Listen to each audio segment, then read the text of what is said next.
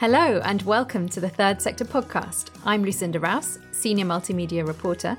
And I'm Andy Ricketts, Acting Editor at Third Sector, leading publication for the voluntary and not-for-profit sector.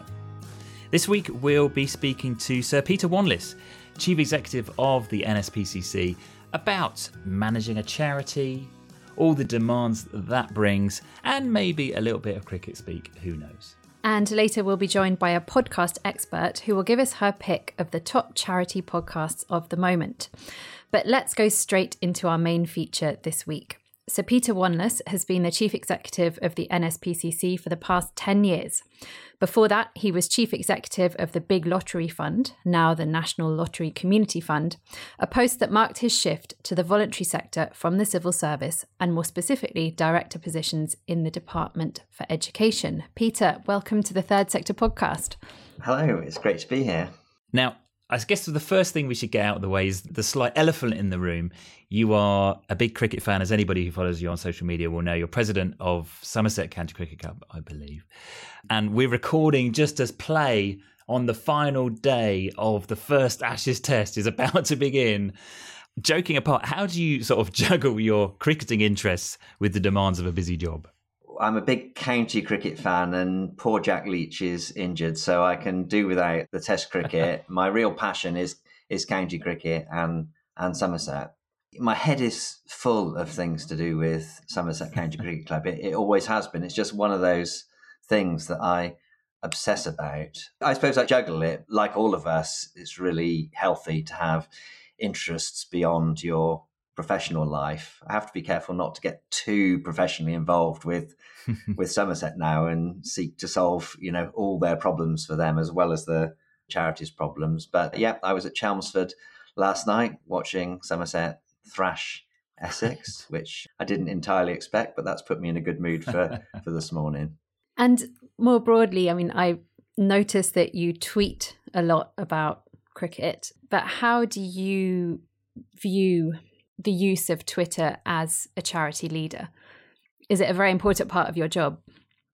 Fairly. I was very early into Twitter. When I was at the Big Lottery Fund, I was really disappointed that the incredible grants which we were making to extraordinary organisations got very, very little publicity beyond Third Sector magazine, but sometimes even there. And I just thought, well, if no one else is going to talk about these incredible organisations, I'm going to. So I set up an unadulterated, good news, happy presence on social media. And then it sort of grew from there. I've always thought of myself as being a very kind of accessible and approachable person. And in the early days of Twitter, I met and made lots of friends, in the sector and beyond, and got quite a bit of credit, I think, for being relatively approachable.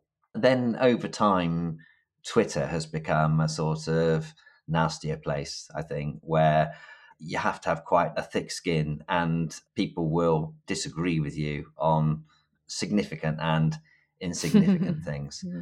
I tend now to still want to promote important things that are happening for children and in the NSPCC, but it's very much a personal account. So if you follow me, you get stuff about cricket, you get stuff about Ebbsfleet United, you get stuff about my hapless parenting and stuff to do with the NSPCC. But I use LinkedIn quite a lot now as well to try and promote particularly sort of professional messages in the same way. So I think I'm in a learning set with a number of leaders from other walks of life. And I think what's particularly distinct about my role as a sector leader is that I often feel there's no point in doing things if you're going to do them quietly and no one notices, at least when it comes to impact against our charitable purpose.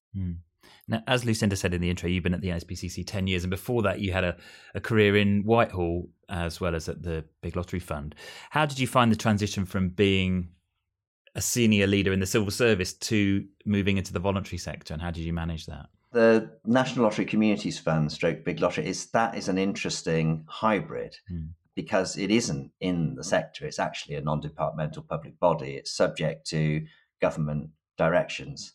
but you're a chief executive with a board of trustees, and you have a great deal more opportunity to shape and influence the personality and the culture and the values of an organization. So for me, that was the really exciting moment, and why I would never go back to government. Not because I didn't have incredibly interesting and intellectually stimulating roles in government with opportunities to make a difference indirectly, but you're a cog in someone else's show. So that was complicated but limiting relative to going into an organization where you can develop with your board of trustees a vision and champion and develop a culture of behaviors and ways of working that I find as interesting as increasingly, as the work we do ourselves. So to be a chief executive and to be able to think about what we're doing and why and how we're doing it and why is a great privilege. I presume that it was quite a liberating process in a way. I mean, obviously you're still accountable to a board of trustees, but it's very different now working in the voluntary sector, I should imagine. It was liberating, and I probably underestimated the space I had to shape both the content and the values of the organisation when I first started as a chief executive, because I was used to serving up options and solutions to ministers and taking direction and interpreting a sense of where they wanted to go, as opposed to creating a really strong sense of where we could be as an organisation, and then being challenged and supported by the trustees and people around me to go there. So if I was having my time again, I could probably have made more progress faster than I did. I also moved into that job when my predecessor was retiring, and he'd been really careful to create lots of space and opportunity for me as well. Again, I probably underestimated at the time because I was a new leader. And presumably, given your past within the government, your perspective on interacting with the government as a charity boss and political engagement as well must be quite different from people who have not got that inside the government experience. What's your view on that, and how are charities doing at working and campaigning with the government? I don't know about that. I don't know if my attitude or approach is that different from anyone else's. Look, I get hugely frustrated and angry and want to challenge the government where they are doing things which are not only getting in the way of preventing cruelty to children, but in some cases, arguably making things worse. And I will campaign as vigorously as anybody else. Maybe I have a bit more sophisticated understanding of how to influence change inside government departments and have a network of people and contacts that I developed during that time. I don't know. That all erodes over time. I mean, I left Whitehall in 2008. That's a long time ago. I have been a chief executive as a job longer than any other job I've had in my life. And yet I still feel like a young leader with so much to learn. So I think that to achieve change and shift the government, you don't have to shout at them hysterically.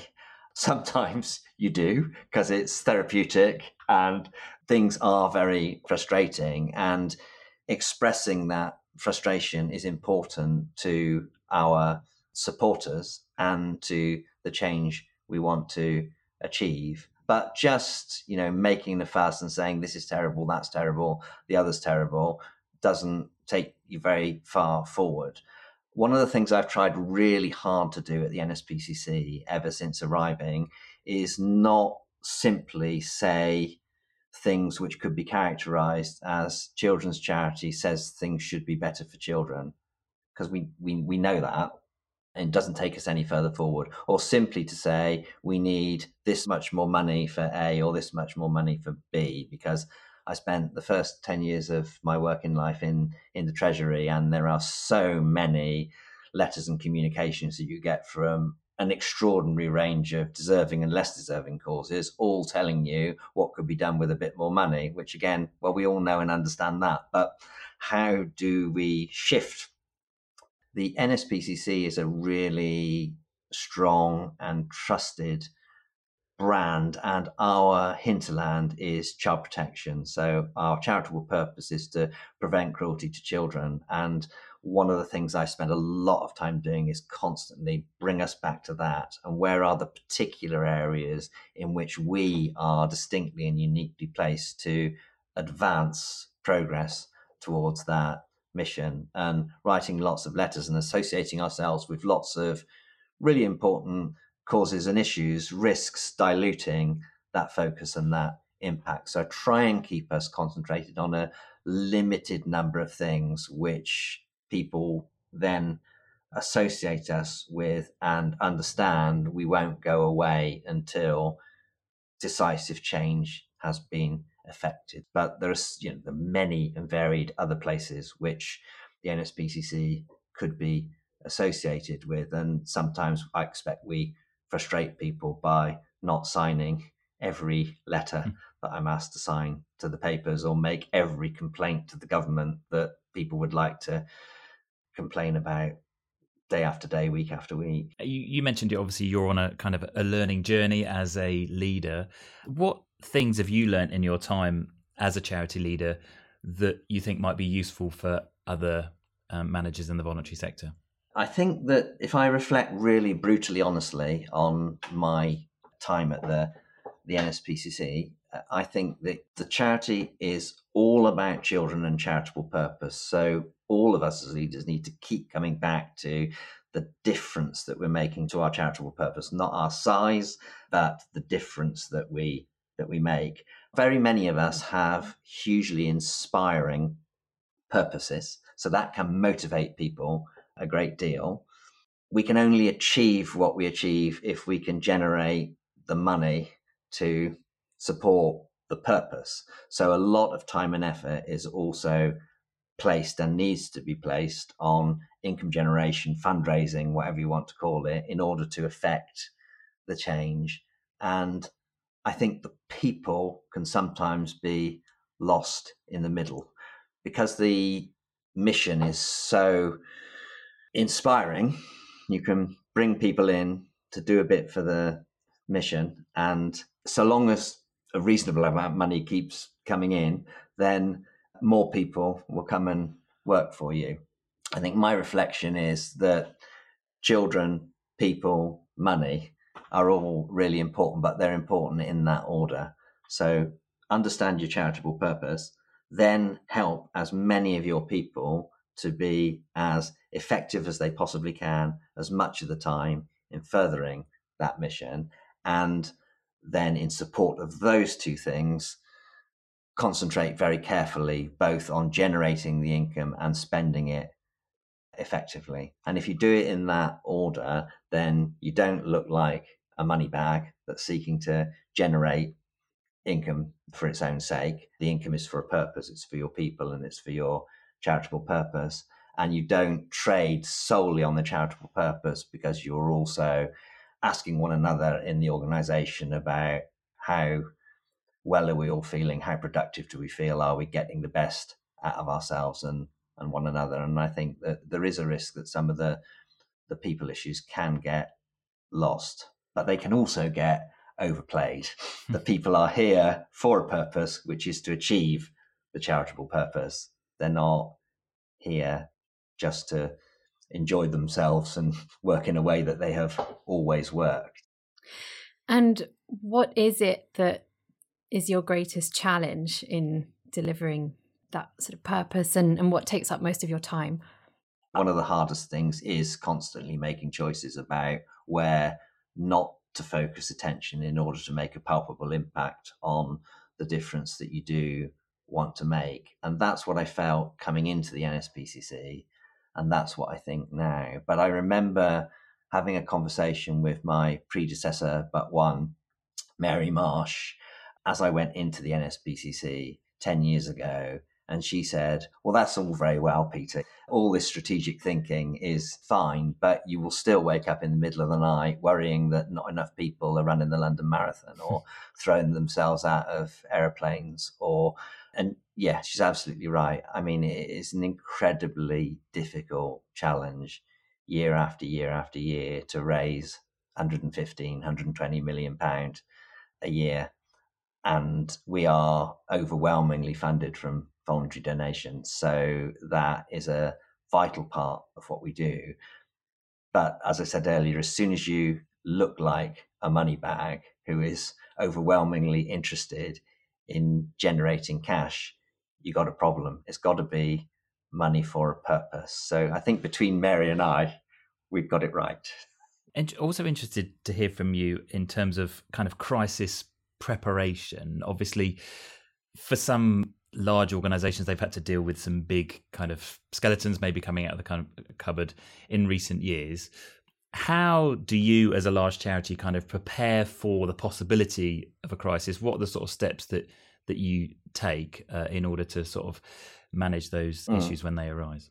So there's some shorter term and some longer term. I mean, in terms of operational short term, risk management is really important. So we do spend a lot of time asking ourselves where the particular risks are to the organization and what are the controls we have over those risks and what are the actions we can take to mitigate them. And if we're not taking risks as an organization, we're not going to be making the difference we need to make. So this is about risk understanding and mitigation, not risk elimination.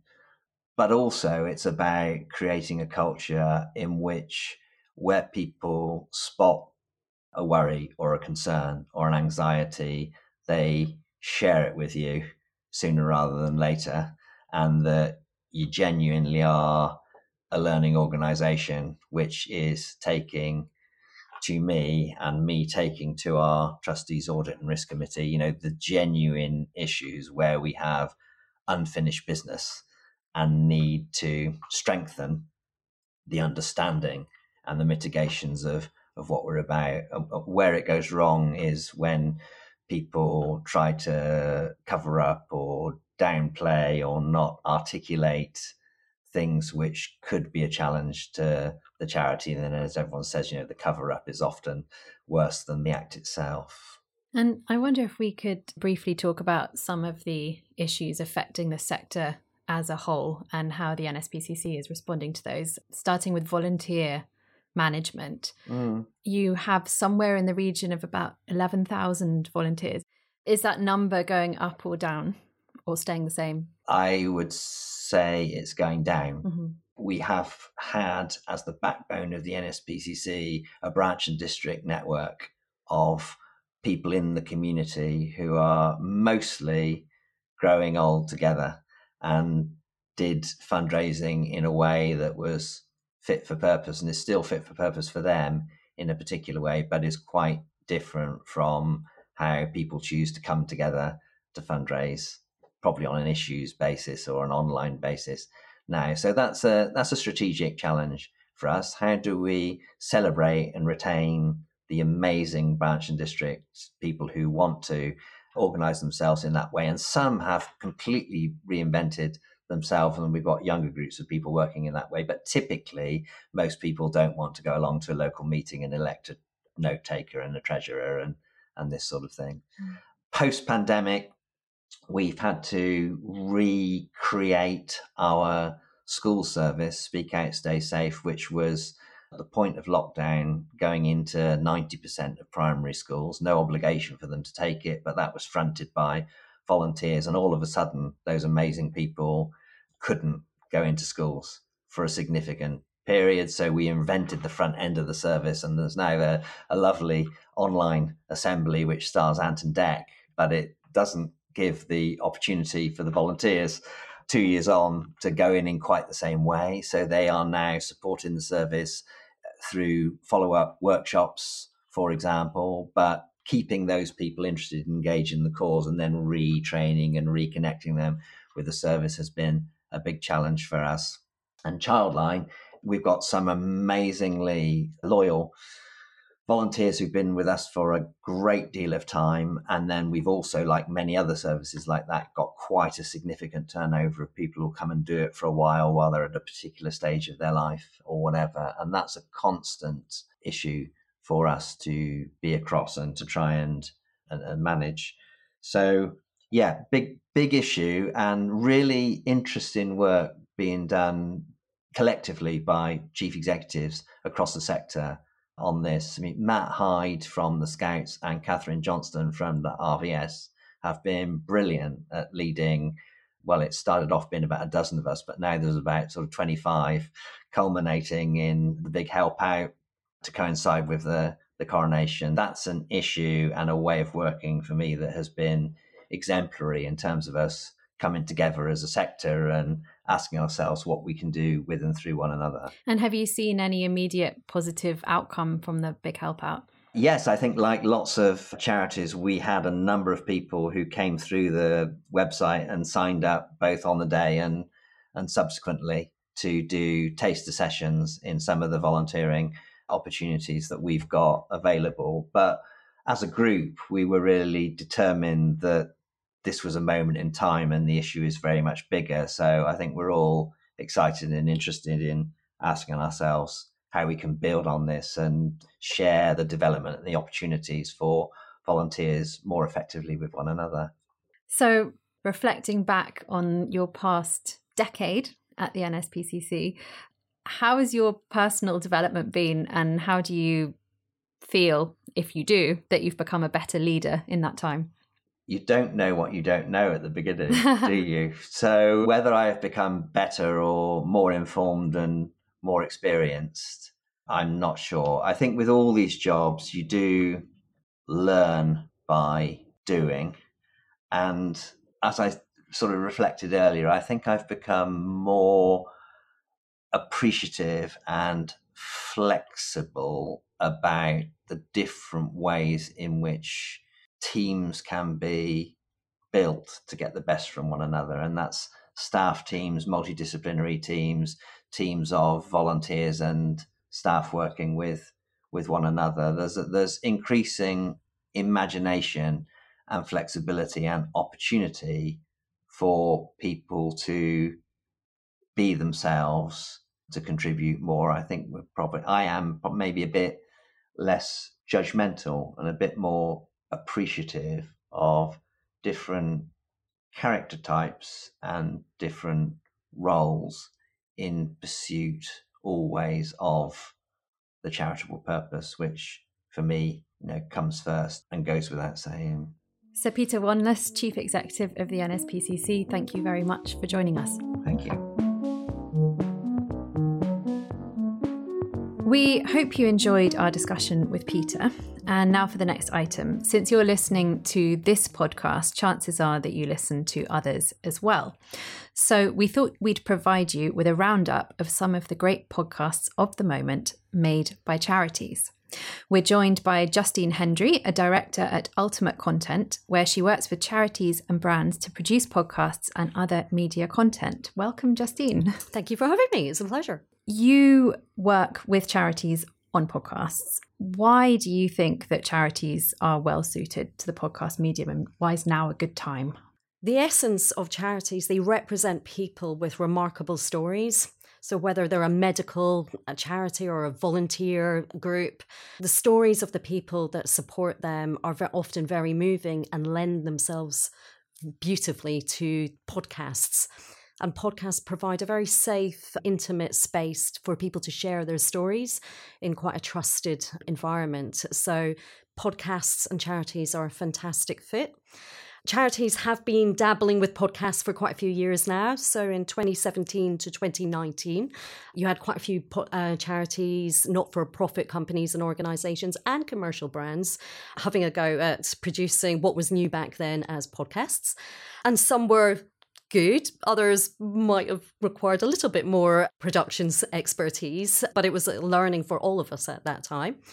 And then in 2020, obviously, the pandemic came, and that sort of pushed us all into finding new ways to engage with our members or followers and different audiences. And it was an opportunity for more charities to try out producing podcasts. And then we had some normality back in 2022 last year, and other marketing priorities may have taken a bit of priority within charity organisations.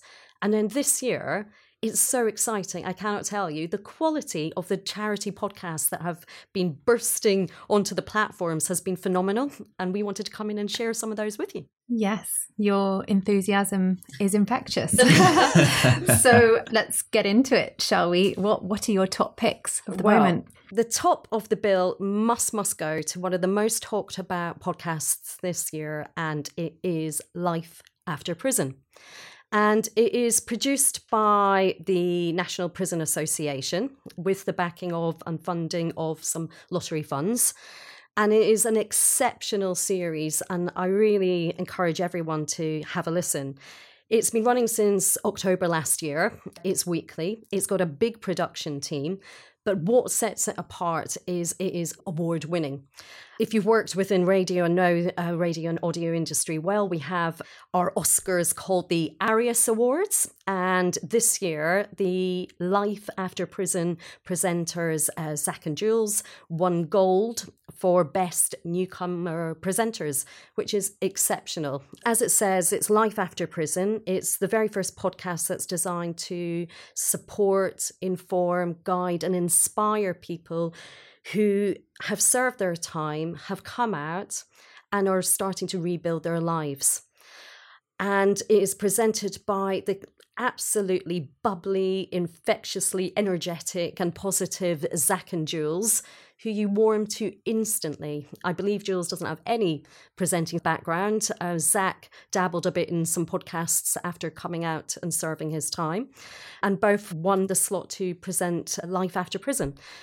The most important thing about these two presenters is that they have served time in prison. And so for that reason, the guests that they have, who most of whom have served time in prison, feel safe, feel that they can relate, feel that it's a private, intimate space that they can share really quite raw, emotional, very personal stories, and very moving, with two presenters who they can trust because they know they've been through it themselves. Within the podcast series, they have two strands. So there's the general information, support, guidance podcasts, and then they have the big sit down that can feature people who may have served long sentences, or even people who work within the prison services itself, such as the CEO of the prison service. And it's very insightful. And my favorite podcast episode is the latest one. And it features one of the presenters, Jules, her father, Graham, talking about what it's like to be a father and experience his daughter going to prison. But what I will say is there's so much laughter. In adversity, they find so much to laugh about. And so you come away feeling really positive, and there's just so much to gain. And I will say the latest episode, there is a twist in the last 10 minutes. It's quite poignant. It had me grabbing tissues because it really, really was quite a moving experience. Yeah, it sounds wonderful. So that is Life After Prison for anybody who has been encouraged to listen. And it seems like it's that combination of the authenticity of the hosts having been through that experience of being in prison, but then also being on a topic that appeals, no doubt, to a much wider audience, and the sort of people focus, the strong personal story aspect that comes out into it. So what is your second choice? Well, it would be very remiss not to include one of our own productions. And we are working with Diabetes UK. And a couple of weeks ago, we launched Diabetes Discussions, produced by my colleagues at Ultimate Content. And if you have diabetes, and there are millions in the country, in the UK that do, it's unique for everyone. Everyone's experience of diabetes is a very individual one. And it's a fast-moving area. There's new technology and medicines and ways of diagnosing it coming out every day. So the onus is very much on the person with diabetes to keep themselves informed and to always be learning more. So Diabetes Discussions features people with diabetes, and that includes a couple of celebrities so far. So we've had Nikita from Strictly, who talks about sport and exercise and achieving your goals with diabetes. We have professionals on the series, and it is presented by the lovely Jack Woodfield, who is a Diabetes UK employee and has type 1 himself. And it's 8 parts, and it covers a range of topics from technology to mental well-being. And it's been very well liked within the Diabetes UK, and it's been commissioned for a second series later this year. Well, should we listen to a clip? That'd be great. This episode is all about living with diabetes, which is quite a broad topic. So to start, I want you both, if you can, to give me a one-word answer summarising what living with diabetes is like for you.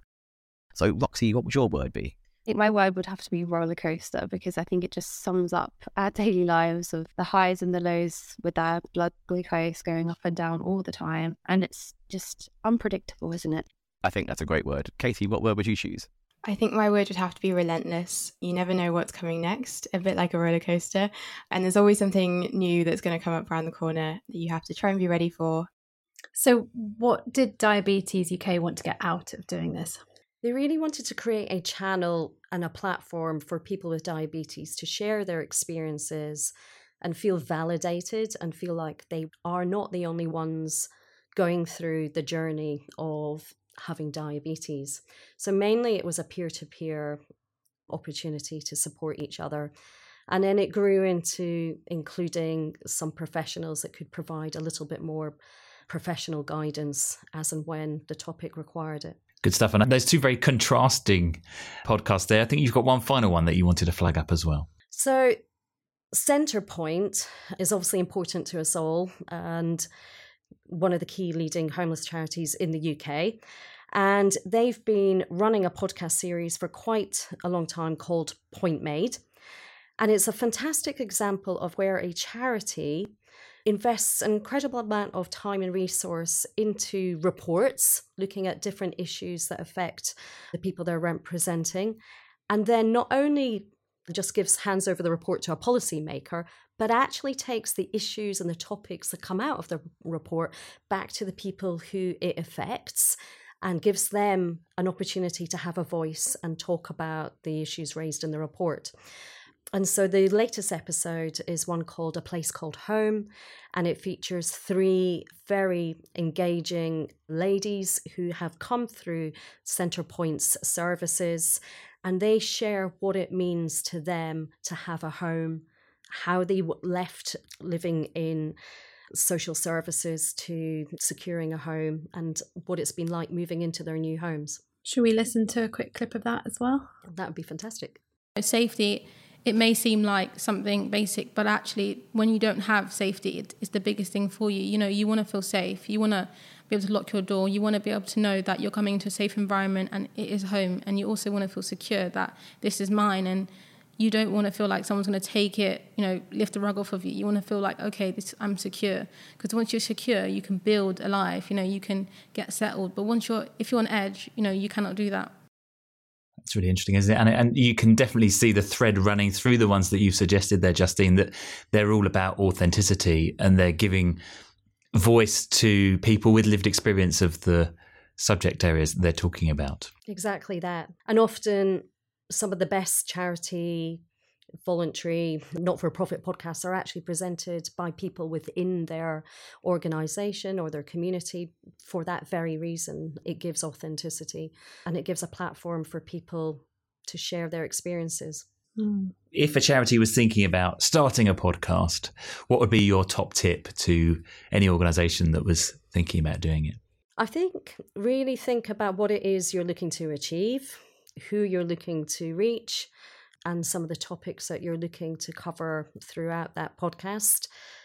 And charities do produce them in-house, particularly if they might have an audio specialist in-house, or quite often they do use the expertise and commission a production company to work with them collaboratively to produce a great piece of programming, because although anyone can record a piece of audio, to actually make it engaging and very much owned by that organization, it sometimes takes a bit of input from a team that maybe know a bit about creating great audio content. This would be a good time also to plug that we did a podcast episode back in October filled with practical tips on what to do if you're thinking about starting a podcast for your charity. The link to that episode, as well as the 3 examples that Justine has spoken about, are in the show notes to this episode. So Justine Hendry from Ultimate Content, thank you so much for sharing your top picks. Thank you for having me.